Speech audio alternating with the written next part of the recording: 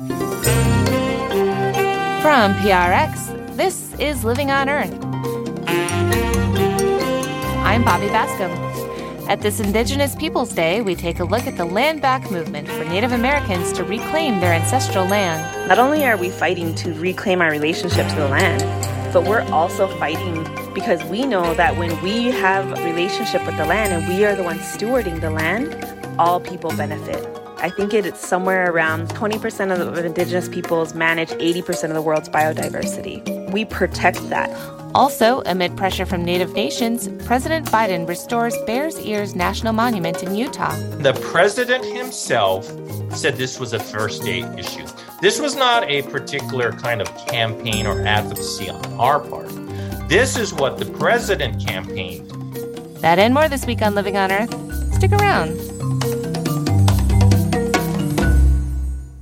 From PRX in the Jennifer and Ted Stanley studios at the University of Massachusetts, Boston, this is Living on Earth. I'm Bobby Bascom. This U.S. holiday weekend has long been known as Columbus Day, but is now celebrated by many as Indigenous Peoples Day. It's a day to reflect on the legacy of first contact between Europeans and Native Americans. Columbus and his 1492 discovery kicked off a pattern of land theft and genocide that would sweep across the U.S., fueled by a European perspective that the land and its people were their God-given right to claim and subdue. The entire region was once home to diverse Native peoples, but today they hold just 2% of the land, an area about the size of Idaho. Now some Native groups are calling for their tribal land to be given back to them. For more, we called up Crystal Two Bowles, director of the Land Back campaign at NDN Collective. Crystal, welcome to Living on Earth. Thank you for having me. So what exactly does land back mean for you? Land back means a lot of different things, but I would say first and foremost, land back is very much the literal reclamation of land. And it's the reclamation of everything stolen from us when we were forcibly removed from the lands. So we were fully thriving economies and societies that, were fully functioning here before colonization. And so our kinship systems, our governance systems, our healthcare, housing, food, education systems, all of these things were based on our relationship to the land. And more significantly, it's our spirituality, it's our culture, it's our language, and it's the ceremonies, all of which are very tied to the land as well. And so land back is reclaiming all of those things.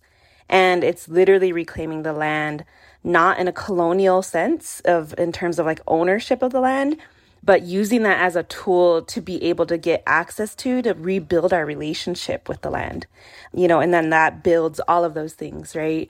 And so, land back is literal reclamation of land. And I would say that also, through the Land Back campaign with Indian Collective, it's also very focused on public lands, like federally managed lands and state public lands that were strategically removed from us and placed into like national park system or state parks to specifically keep us from that land. Now, of course, the whole of the United States must have been native land before colonists came along, but it sounds like you want to start with public lands and specifically the Black Hills and Mount Rushmore. Can you tell us more about why that area is so special and that you want to begin this campaign there? Yeah, for us, the Black Hills, the Haisapa, it was the traditional territory of many different nations, not just the Chachichacowi, but the Northern Cheyenne and different nations all around the area. We came out of the earth there. Our stories tell us we came from these lands to be the original stewards of these lands, to caretake and be in relationship with these lands. There's water here. Our medicines are here. We can hunt here. There's different nuts and berries and fruits that we can gather that grow naturally here. So everything that we need to exist as a people is right here. And we are mandated to protect everything that is sacred and that gives life. For us, that's what the Black Hills represent, is a life source in a connection to our very being as Lakota people. For me, as an Oglala Lakota woman, as a Northern Cheyenne woman, to be connected to that is literally part of my identity. And the fight for the Black Hills has been ongoing since settlers first entered our territory. These are our traditional territories, and these are part of our actual lands according to the 1868 Fort Laramie Treaty. And for us, Mount Rushmore is like the ultimate shrine to white supremacy. I mean, it was carved by a KKK member. Everything about it represents white supremacy in the heart of this so-called nation. Calling attention to that is very significant. Not only is it us doing our duties and our responsibility of protecting and caretaking this land that gives life, but also it's standing in solidarity and also addressing the fact that this nation was built on white supremacy and that these systems continue to uphold it. Well, Crystal, what would it actually look like for land like Mount Rushmore and the Black Hills to be returned to Indigenous people? How would that work? Yeah, I mean, there's so many ways that land back is happening right now. And specifically with the Black Hills, it looks like land literally being returned to the Oceti Sakowin. And that includes Mount Rushmore.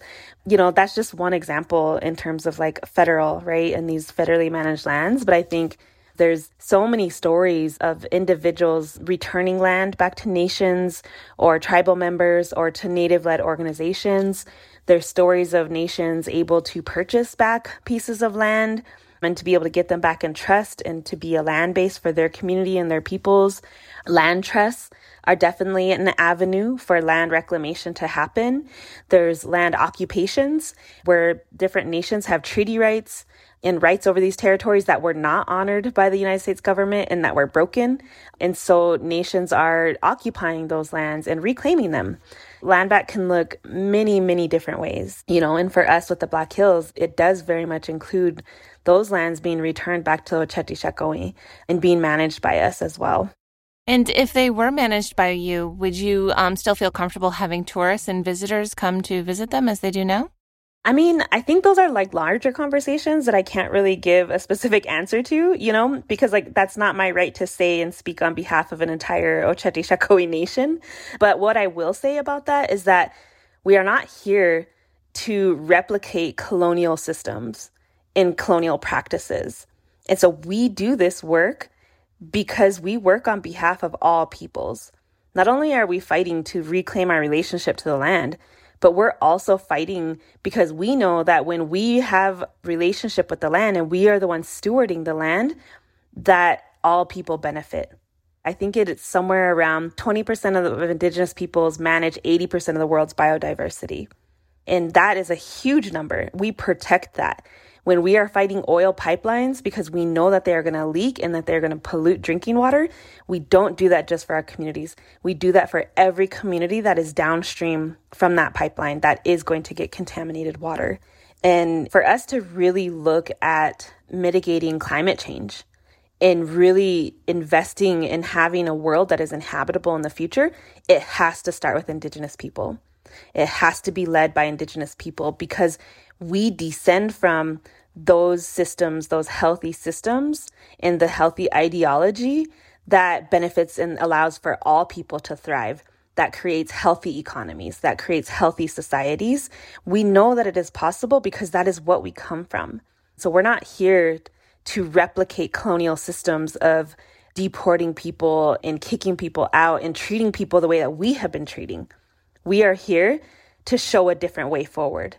And that starts with us reclaiming land. Crystal Tuballs is director of the Land Back campaign at NDN Collective. Crystal, thank you so much for taking this time today. Thank you. Thank you for having me.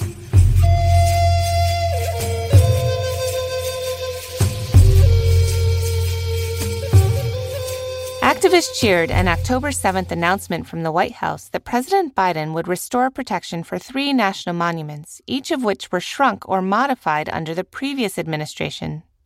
Many Republicans say Congress should make these decisions, not just the president, so boundaries can be permanently settled. The 3 in question are the Northeast Canyons and Seamount Marine National Monument off the coast of New England and the Mid-Atlantic, as well as Grand Staircase Escalante and Bears Ears National Monument, both in Utah.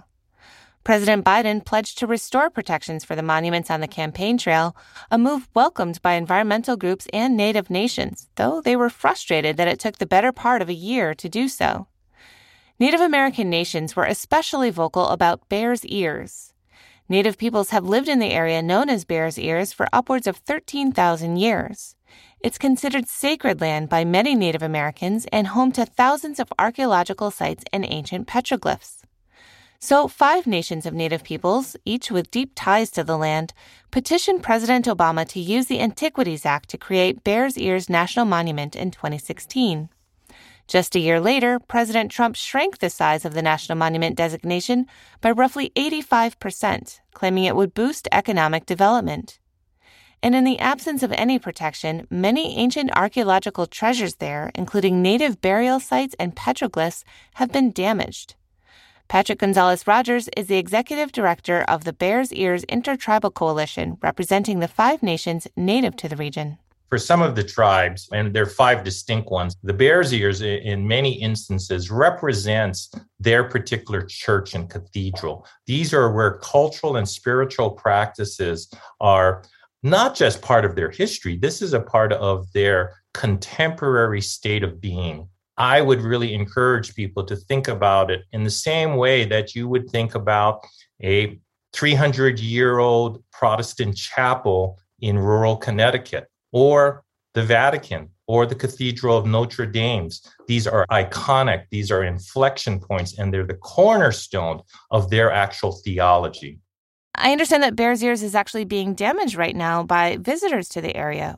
Mainly the BLM and the U.S. Forest Service have not added more resources, either in a people power sense or assets. And so there is very little to manage this flow of people. We've already seen all kinds of graffiti as well as destruction of cultural sites, whether these are petroglyphs, potteries, or things of that nature. These become, in some ways, the objective of visitors. Can I find these things? Can I take something home? Some are done with a kind of what I would call benevolent ignorance. Others they want to actually destroy native things. And so this makes for, in some instances, irreparable harm. So just looking at a little bit of the history here, Bears Ears was established as a national monument under President Obama and then shrunk by roughly 85% under President Trump, essentially to pave the way for uranium mining there. To what degree is that kind of extraction still a possibility in Bears Ears? So there is a backstory to this, and this backstory is a horrific one.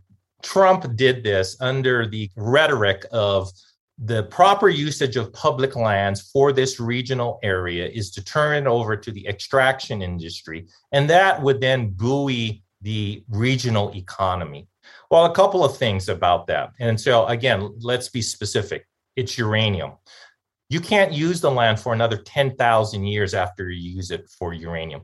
2, as we speak, we have about a 4-decade surplus of uranium. All right.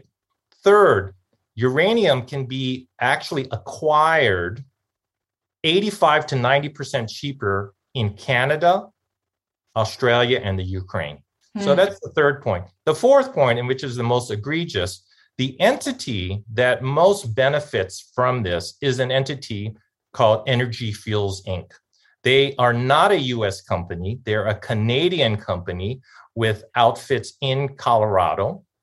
And they basically drew down the reduction boundaries, which the Trump administration followed almost verbatim. Patrick Gonzalez-Rogers is the executive director of the Bears Ears Intertribal Coalition. Patrick, thank you so much for taking this time with me today. My pleasure. Time well spent.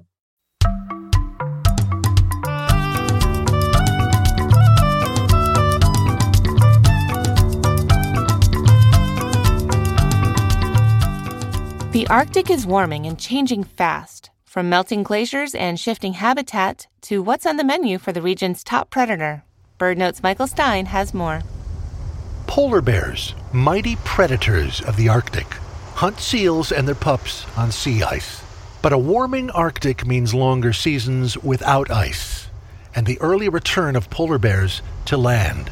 Their untimely arrival coincides with droves of birds sitting on a bounty of eggs.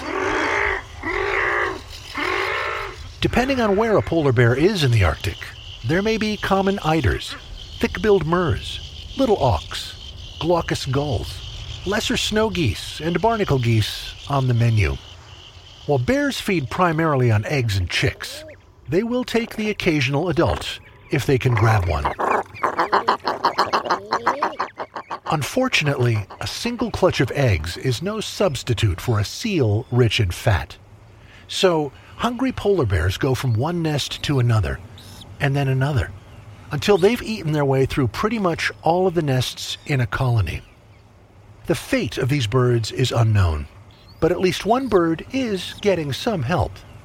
On Cooper Island, off the coast of Alaska, where nesting black guillemots are vulnerable to predation, scientists have placed polar bear-proof nest cases to give the birds a fighting chance. I'm Michael Stein. For photos, head on over to the Living on Earth website, loe.org.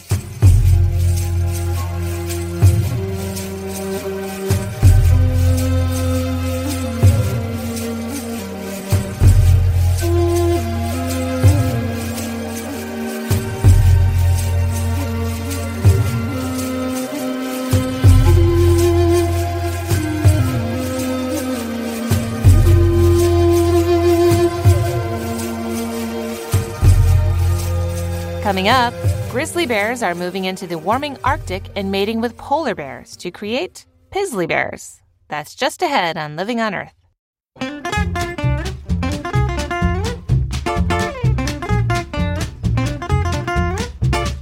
If you like what you hear on Living on Earth, please join us with a gift of $5 or more.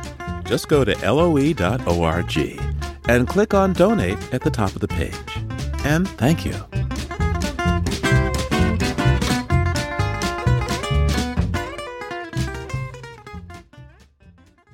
It's Living on Earth. I'm Bobby Bascom.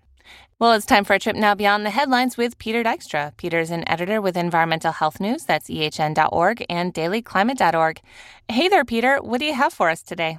Hi, Bobby. We have maybe the classic modern American tale. Half of young American kids tested in a sweeping study, 1.1 million kids younger than the age of 6, had some level of lead in their blood, according to a peer-reviewed piece in the journal JAMA Pediatrics. Wow, that's pretty troubling. I mean, lead in the blood for children especially can lead to a whole host of long-term health problems, including learning disabilities. It's a classic neurotoxin. It's everywhere, although not as everywhere as it used to be. Bear in mind, 50 years ago, we phased out lead fuel. Kids' lead levels have dropped accordingly, but they're far from done. I believe also we really have to worry about old water pipes and things that can deliver lead right into your glass of water for children. That's correct, and that's the main culprit, particularly in older cities. Flint, Michigan is kind of the poster child for lead pipes leading from a water main into individual homes. That is also a target, removing lead pipes, of any infrastructure bill, however, whatever, whenever it may pass. Right. Well, the CDC standards indicate that just 2% of kids have concerning levels of lead in their blood, but most public health officials will tell you that there's no such thing as a safe level of lead for children. That's correct. And those lead levels are neurotoxins at very minute levels.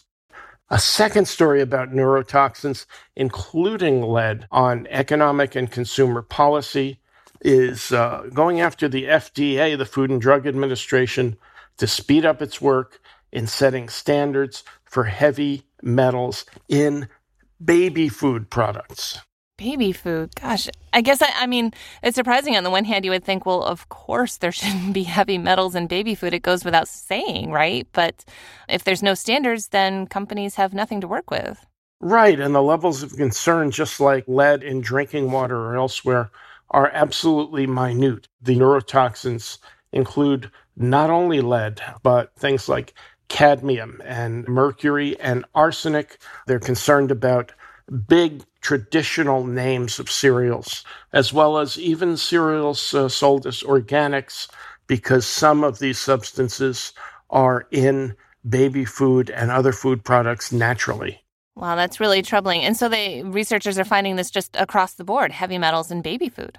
Across the board, there are no safe levels for things like cadmium and mercury in baby food products. So this is something that Congress is urging the Food and Drug Administration to take a very close look at and set very tight standards. And in absence of those standards right now, I wonder if companies are moving forward on their own to make sure that their product is safe for children, for babies. Well, they're certainly paying attention. It's not always easy to get companies to regulate, but when you talk about children's health and things like baby food products, it's impossible to ignore. Yeah, and that's a publicity nightmare for a company if they think parents don't think their product is safe anymore. Well, what do you have for us from the history books this week, Peter? Well, we talked about an epic tale of infrastructure. How about an epic tale that's sometimes considered the great American novel? This time of year in 1851, Herman Melville's Moby Dick was published initially in London. And even though it's fiction, it's based on a real-life episode. The whale ship Essex was actually rammed by a sperm whale in 1820. The ship was pretty much destroyed between that and a storm. The crew scattered throughout the South Pacific and later came together to tell their tale, which was fictionalized, told, retold, mistold, and by 1851, we ended up with Moby Dick. Wow, 1851. So 170 years later, and the tale of Moby Dick still resonates with people. It's a pretty potent one, particularly when you consider that Captain Ahab is a 19th century clinical example of obsessive-compulsive disorder. I guess that's true. All right, well, thanks, Peter. Peter Dykstra is an editor with Environmental Health News. That's ehn.org and dailyclimate.org. Thanks a lot, Peter. We'll talk to you again real soon. Okay, Bobby. Thanks a lot. Talk to you soon.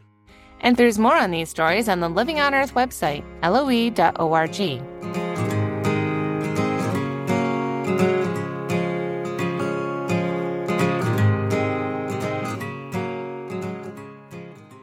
The Arctic is warming faster than any other region on Earth. It actually rained on the Greenland ice sheet in August for the first time ever.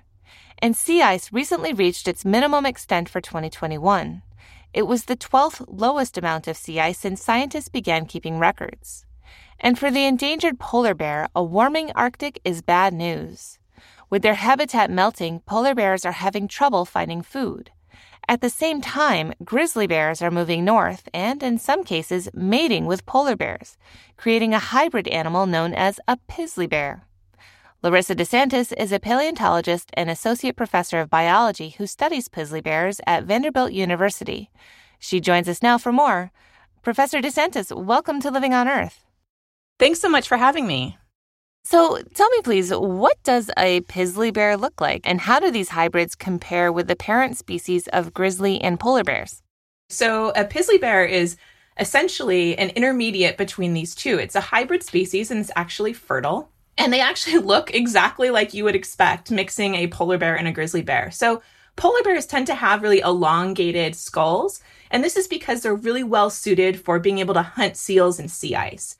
And so essentially they can sort of get into those holes and effectively hunt those seals. The grizzlies have much shorter skulls, and they're able to exude really high bite forces to be able to eat really hard foods when needed. And so essentially this pizzly is intermediate between those two. You can also see that their coloration is sort of intermediate, right? So they're a bit lighter in coloration than a grizzly, but darker in coloration than a polar bear. And there's lots of other features that folks have studied in captivity that seem to also be intermediate as well. And this includes sort of the morphology of their hair to also their swimming ability, right? So they're better swimmers than grizzlies, not as good as polar bears. Now, typically, hybrids are not better suited than either parent species for a particular environment. Normally, we would say that a grizzly bear is better suited for its environment and a polar bear is better suited for its environment. But as we're dealing with a warming Arctic, we really don't know how these pizzlies will do in the future, and they may be better suited for the warming Arctic than the polar bear. Now, many hybrid species like ligers or mules are sterile and can't produce offspring themselves, but I think you just said that pizzly bears actually can reproduce. Does that make them their own species? So I teach introductory biology, and there we go over the different species concepts. And typically, as biologists, we use the biological species concept. And what that idea is about is essentially that if two different species are able to produce fertile hybrids, then technically they are not two different species. Now, that being said, the polar bear and the grizzly bear are really sort of a unique situation. They diverged roughly around 500, 600,000 years ago. They're pretty closely related to one another in the grand scheme of things. And they also look quite different from one another, right? These are different bears. We know they're different species. They do completely different things in their ecosystems. They have different ecological niches, for example. And so if we looked at, say, even the morphological species concept or the ecological species concept, we would definitively say that these are two different species. But you're absolutely right. They can produce these fertile hybrids. That's really interesting. And we know that it's actually able to persist. So, for example, there was a study in 2017 where they noted a particular bear was the product of a Pizzly-Grizzly mating. And so a polar bear and a grizzly had mated. Then that offspring, the Pizzly, mated with another grizzly and produced another hybrid. And so we do know that you can still get sort of the viability of these bears sort of down the road. So then would you say Pizzly bears are their own species? I wouldn't go that far.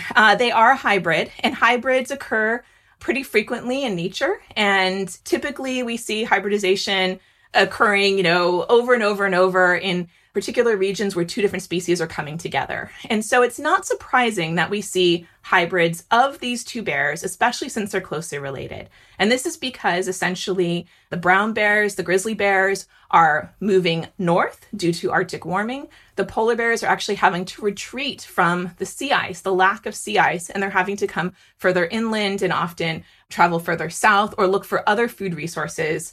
And other studies are coming out, even, just recently showing that they're trying to eat, seabird eggs and not very effectively, or, whatever they can sort of scrounge around. And that's one of the things that is really kind of challenging for this polar bear is because it has this elongated skull, it's not well suited to eating just sort of any type of food source, right? It actually has biomechanical constraints that prevent it from eating really hard things. And so it's sort of having to scavenge potentially to find different food resources. It'll find these bowhead whale carcass sites. That's where the grizzly bears can also be as well. And they're coming into increased contact and occasionally mating.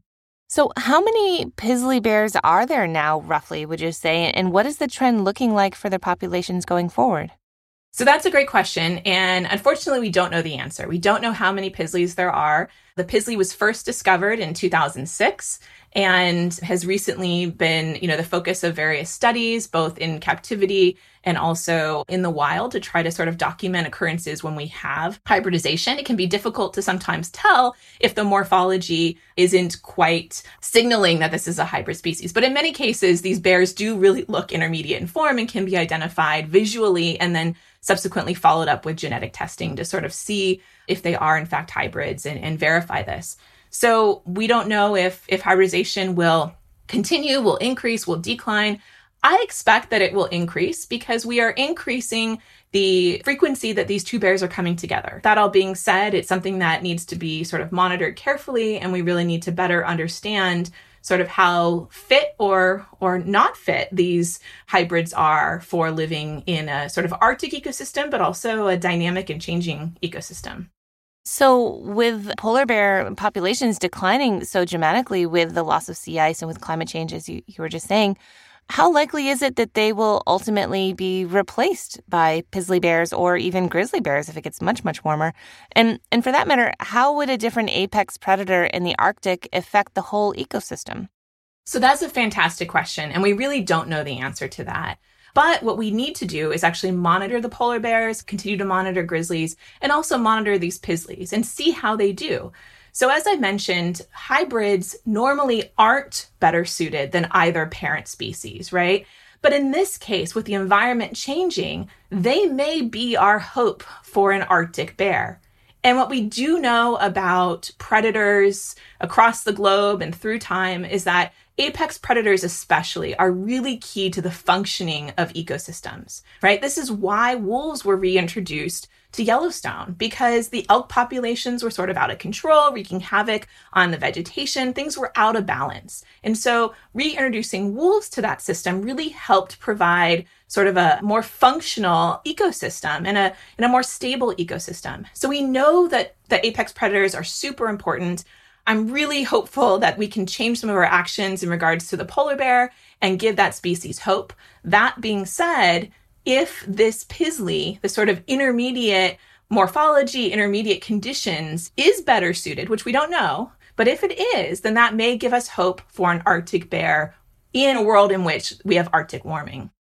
Larissa DeSantis is a paleontologist and professor at Vanderbilt University. Larissa, thank you so much for taking this time with me today.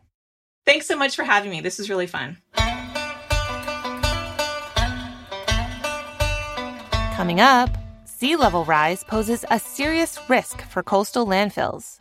That's just ahead on Living on Earth. Support for Living on Earth comes from Sailors for the Sea and Oceana, helping boaters race clean, sail green, and protect the seas they love. More information at sailorsforthesea.org. It's Living on Earth. I'm Bobby Bascom. Around the country, thousands of coastal landfills are threatened by sea level rise and storms. Decades ago, wetlands were seen as a good place to dump trash, since they were considered useless for housing or farming. Now, we better understand how critical wetlands are as a wildlife habitat and buffers from coastal storms. We'll have more on the big picture risk of sea level rise and coastal landfills a bit later in the show. But first, let's take a look back at a story about one of the 1,000 waste incinerator landfills across the country. Waste incinerators generate toxic fly ash and wouldn't be allowed in coastal landfills today. But many have been grandfathered in, including a 1950s landfill in Saugus, Massachusetts, slated for closure in 1996, but still operating. In fact, the Massachusetts Department of Environmental Protection gave the green light to allow an additional 500,000 tons of carcinogenic fly ash and bottom ash to be dumped there by a company known then as Wheelabrator. It's a leaky, unlined landfill sitting in an estuary in an area prone to flooding. I reported on the facility back in 2018, just as a nor'easter arrived on a full moon to dump torrential rains on the coast just north of Boston. Each high tide brought a new round of flooding for residents like Kelly Lampendecchio, who shared videos of her flooded neighborhood on Facebook. Okay, we're at high tide. The water is ankle deep in her backyard, and out front, the street is completely submerged, and water creeps up the front steps towards her door. Every house on the street is sitting in water. Guardrail is completely gone. That's a dock that floated over from Boatyard. The neighborhood has totally disappeared. It's a lot of water, but Sandra Hurley-Jukes and other residents of Revere say they're used to flooding here. When we get a flood tide here, this house becomes an island. And it happens, I'm going to say, 5 to 7 times a year. Sandra called me during the storm from her mom's house, which sits on a narrow spit of land between Rumney Marsh and Massachusetts Bay, the Atlantic Ocean. She says 3 generations of her family have lived here in the house her grandfather built. It's a beautiful estuary. We have all kinds of birds that nest here. We have turtles. We have sails that come in the river. I mean, it's beachfront property. It just comes with the downfall of having a trash incinerator across the street. That trash incinerator and the landfill next to it belong to a company named Wheelabrator Technologies. They own more than a dozen waste facilities across the country. When the tide comes in and we get these flood tides, the landfill and Wheelabrator become an island also. They're cut off from land. It's water on both sides. So the water is literally lapping right up on the landfill itself. And it's the landfill that really concerns local residents like Sandra. It's the repository for fly ash and bottom ash. That's the material that doesn't actually burn up during waste incineration. It contains a cocktail of heavy metals and toxic chemicals, mercury, cadmium, arsenic, lead, and dioxins. For every 4 tons of trash burned, 1 ton of ash is left behind, and it has to go somewhere. Elaine Hurley, Sandra's mother, stands in a restaurant parking lot in Revere overlooking the landfill. Revere and the surrounding cities are working-class industrial communities. Elaine says she remembers back before there were scrubbers on the incinerator when all the toxic chemicals went out the smokestack and straight into the air, a stone's throw from her home. When they started burning, the fly ash would come in my house. On the windowsills, it was like a black soot all the time. And you run your finger on it, it was like greasy. Actually ate the paint off the side of my car that was parked towards it. Elaine Hurley says she's relieved to have cleaner air, but concerned about what the chemicals that ate the paint off her car could do to the marsh if they leach out of the landfill. We've gone over there, we've videotaped the marsh where the water leaches out. No vegetation, it's dead, all dead. So what's the effects on the fish? What's the effects on the ducks? The landfill sits literally inside the Rumney Marsh, which was declared an area of critical environmental concern in 1988. It's a vitally important habitat for local and migrating species, an oasis in an industrial area. Planes leaving Logan Airport fly over every 2 to 3 minutes. A busy highway borders the estuary on one side, and it's surrounded by development on the other sides, houses, gas stations, dry cleaners, and so on. Joan LeBlanc of the Saugus River Watershed Council stands behind a Dunkin' Donuts next to a pile of lobster traps and looks out at the estuary. In the spring, when the fish come in, the rainbow smelt, alewives, and all sorts of other fish that come in from the ocean to feed and to migrate. In the summertime, you're going to see all manner of shorebirds as well as migrating birds. So great blue herons, snowy egrets. There are also mammals.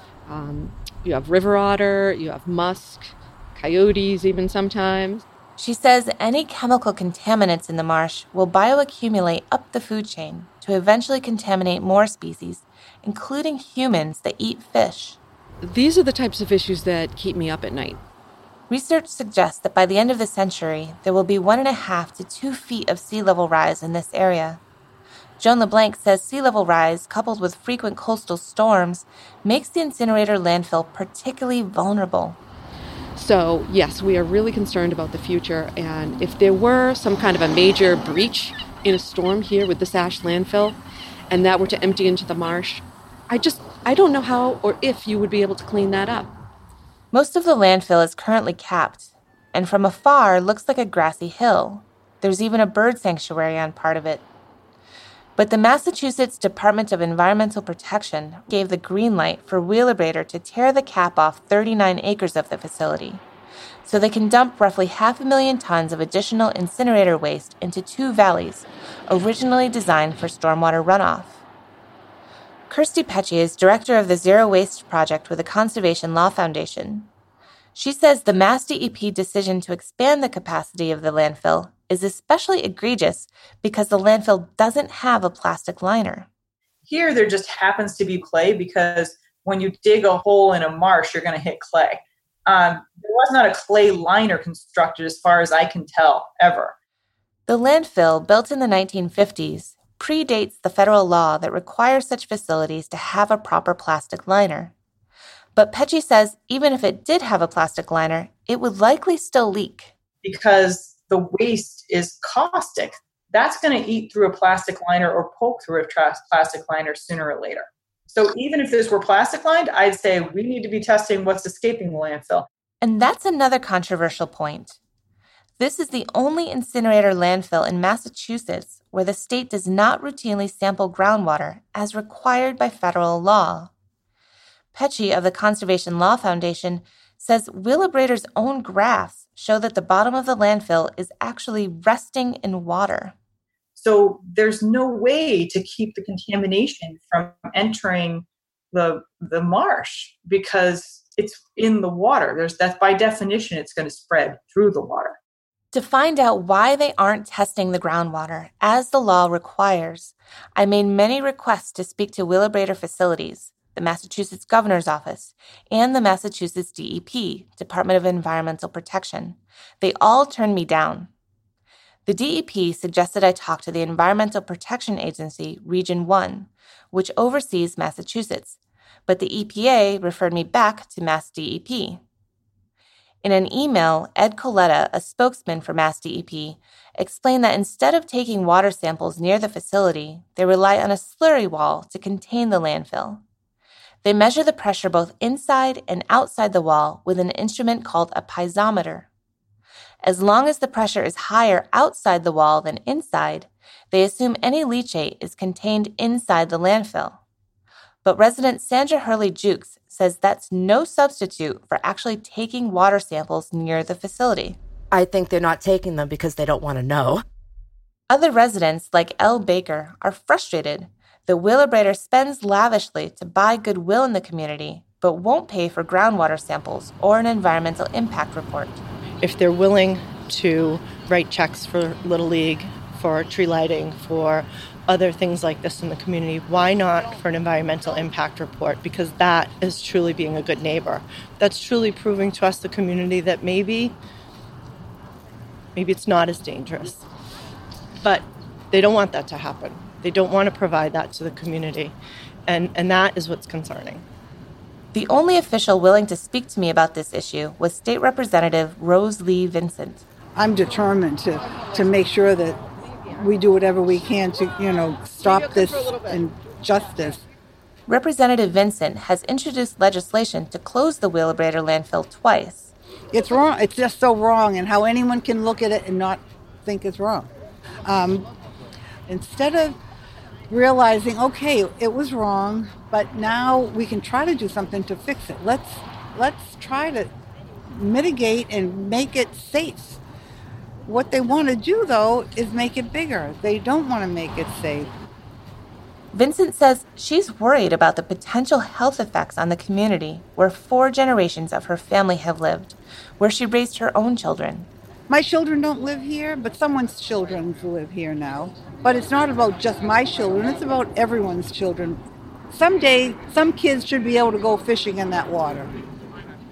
Because water samples aren't taken, there's no way to know what chemical pollutants or how much might be leaking into the estuary from the landfill. But scientists like George Thurston know what they would expect. Thurston directs the Program in Exposure Assessment and Human Health Effects at the NYU School of Medicine. He's also served on the National Academy of Sciences Committee on Health Effects of Waste Incineration. Our committee, when we looked at this for the National Academy of Sciences, identified cadmium, arsenic, mercury, and lead as some of the components of the particles that were of most health concern. He says exposure to these types of pollutants can have serious health effects over time. Cumulative long-term exposures can increase risk of cancer. According to the Massachusetts Cancer Registry, the communities near the facility do have elevated rates of certain cancers, including leukemia, testicular cancer, and cancer of the larynx. George Thurston says that's all the more reason to be careful when permitting more potential exposures. And opening up a capped landfill is inherently more dangerous than leaving the facility closed. But I would say anytime you open up one of these capped facilities, then that would increase the risk of some sort of an accident and getting a release. The biggest concerns are when things don't go as they should. You need continuous monitoring to determine that. Since we first aired this story in 2018, Wheelabrator changed its name to Waste Innovation Technologies.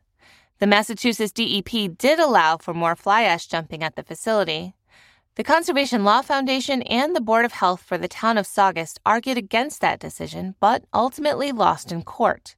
So in 2019, the company began filling in the stormwater valleys with additional fly ash.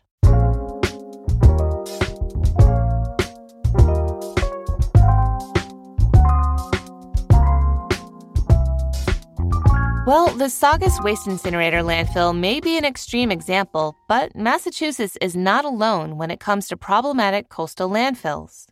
There are roughly 100,000 landfills across the United States, and more than half are on the coast, where sea level rise is a serious threat. In fact, scientists tell us to expect several feet of sea level rise in the next century as a result of climate change. Independent journalist Dave Lindorf has been digging into this story for The Nation, and he joins me now. Dave Lindorf, welcome to Living on Earth. Thank you for having me.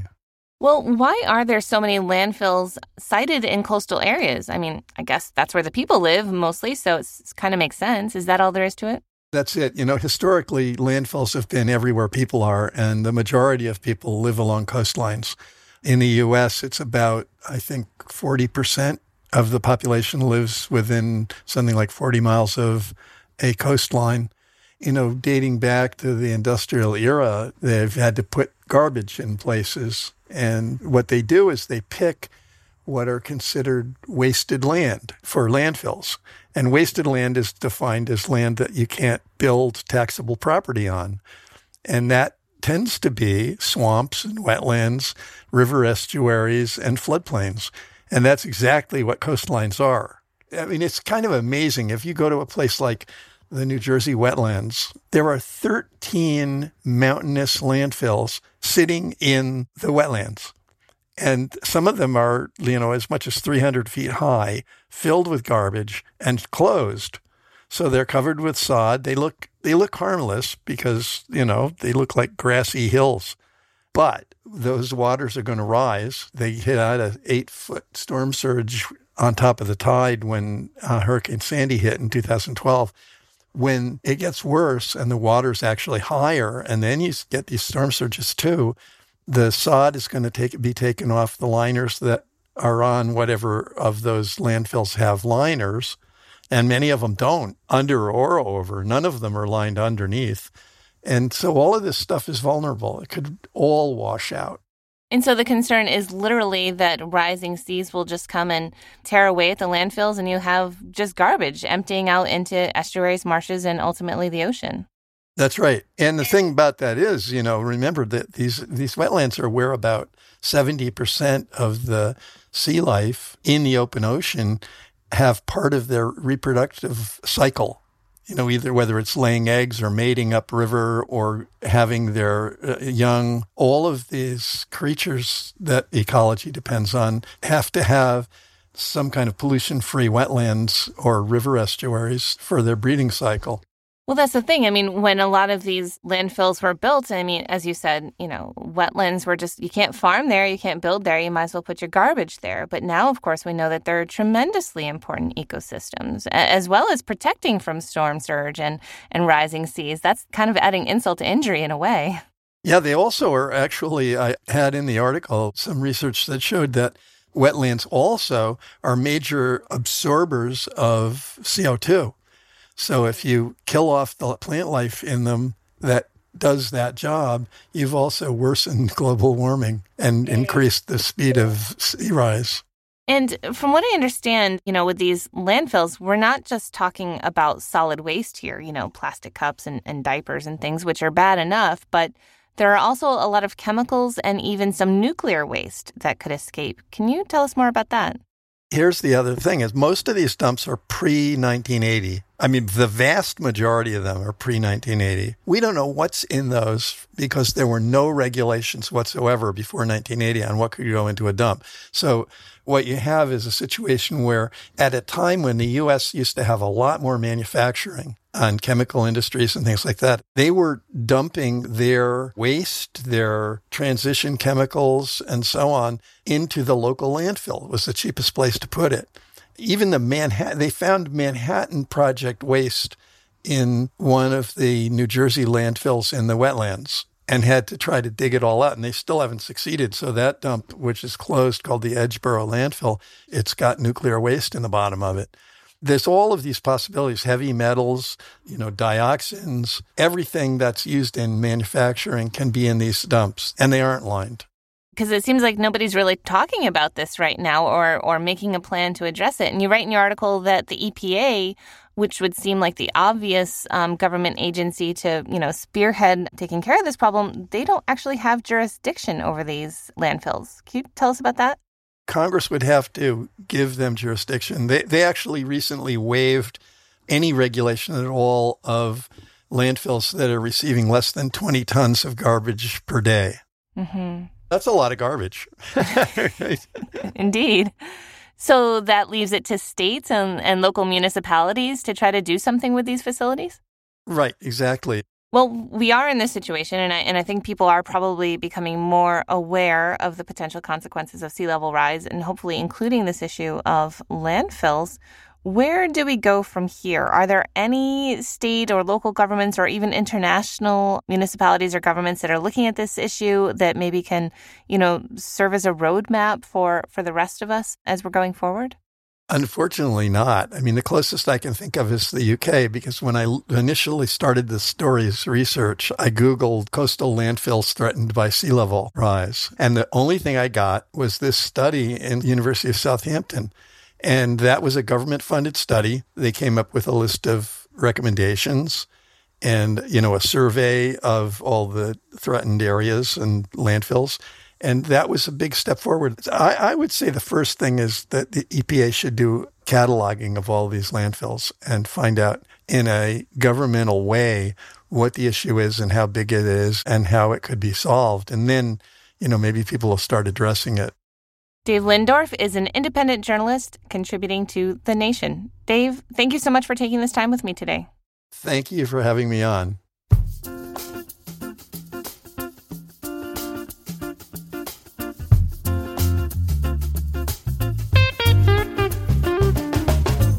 Living on Earth is produced by the World Media Foundation. Our crew includes Naomi Ehrenberg, Paloma Beltran, Jenny Doring, Jay Feinstein, Mark Sethlander, Don Lyman, Ainsley O'Neill, Jake Rigo, Genevieve Santilli, Teresa Shi, Gabrielle Urton, and Yolanda Omari.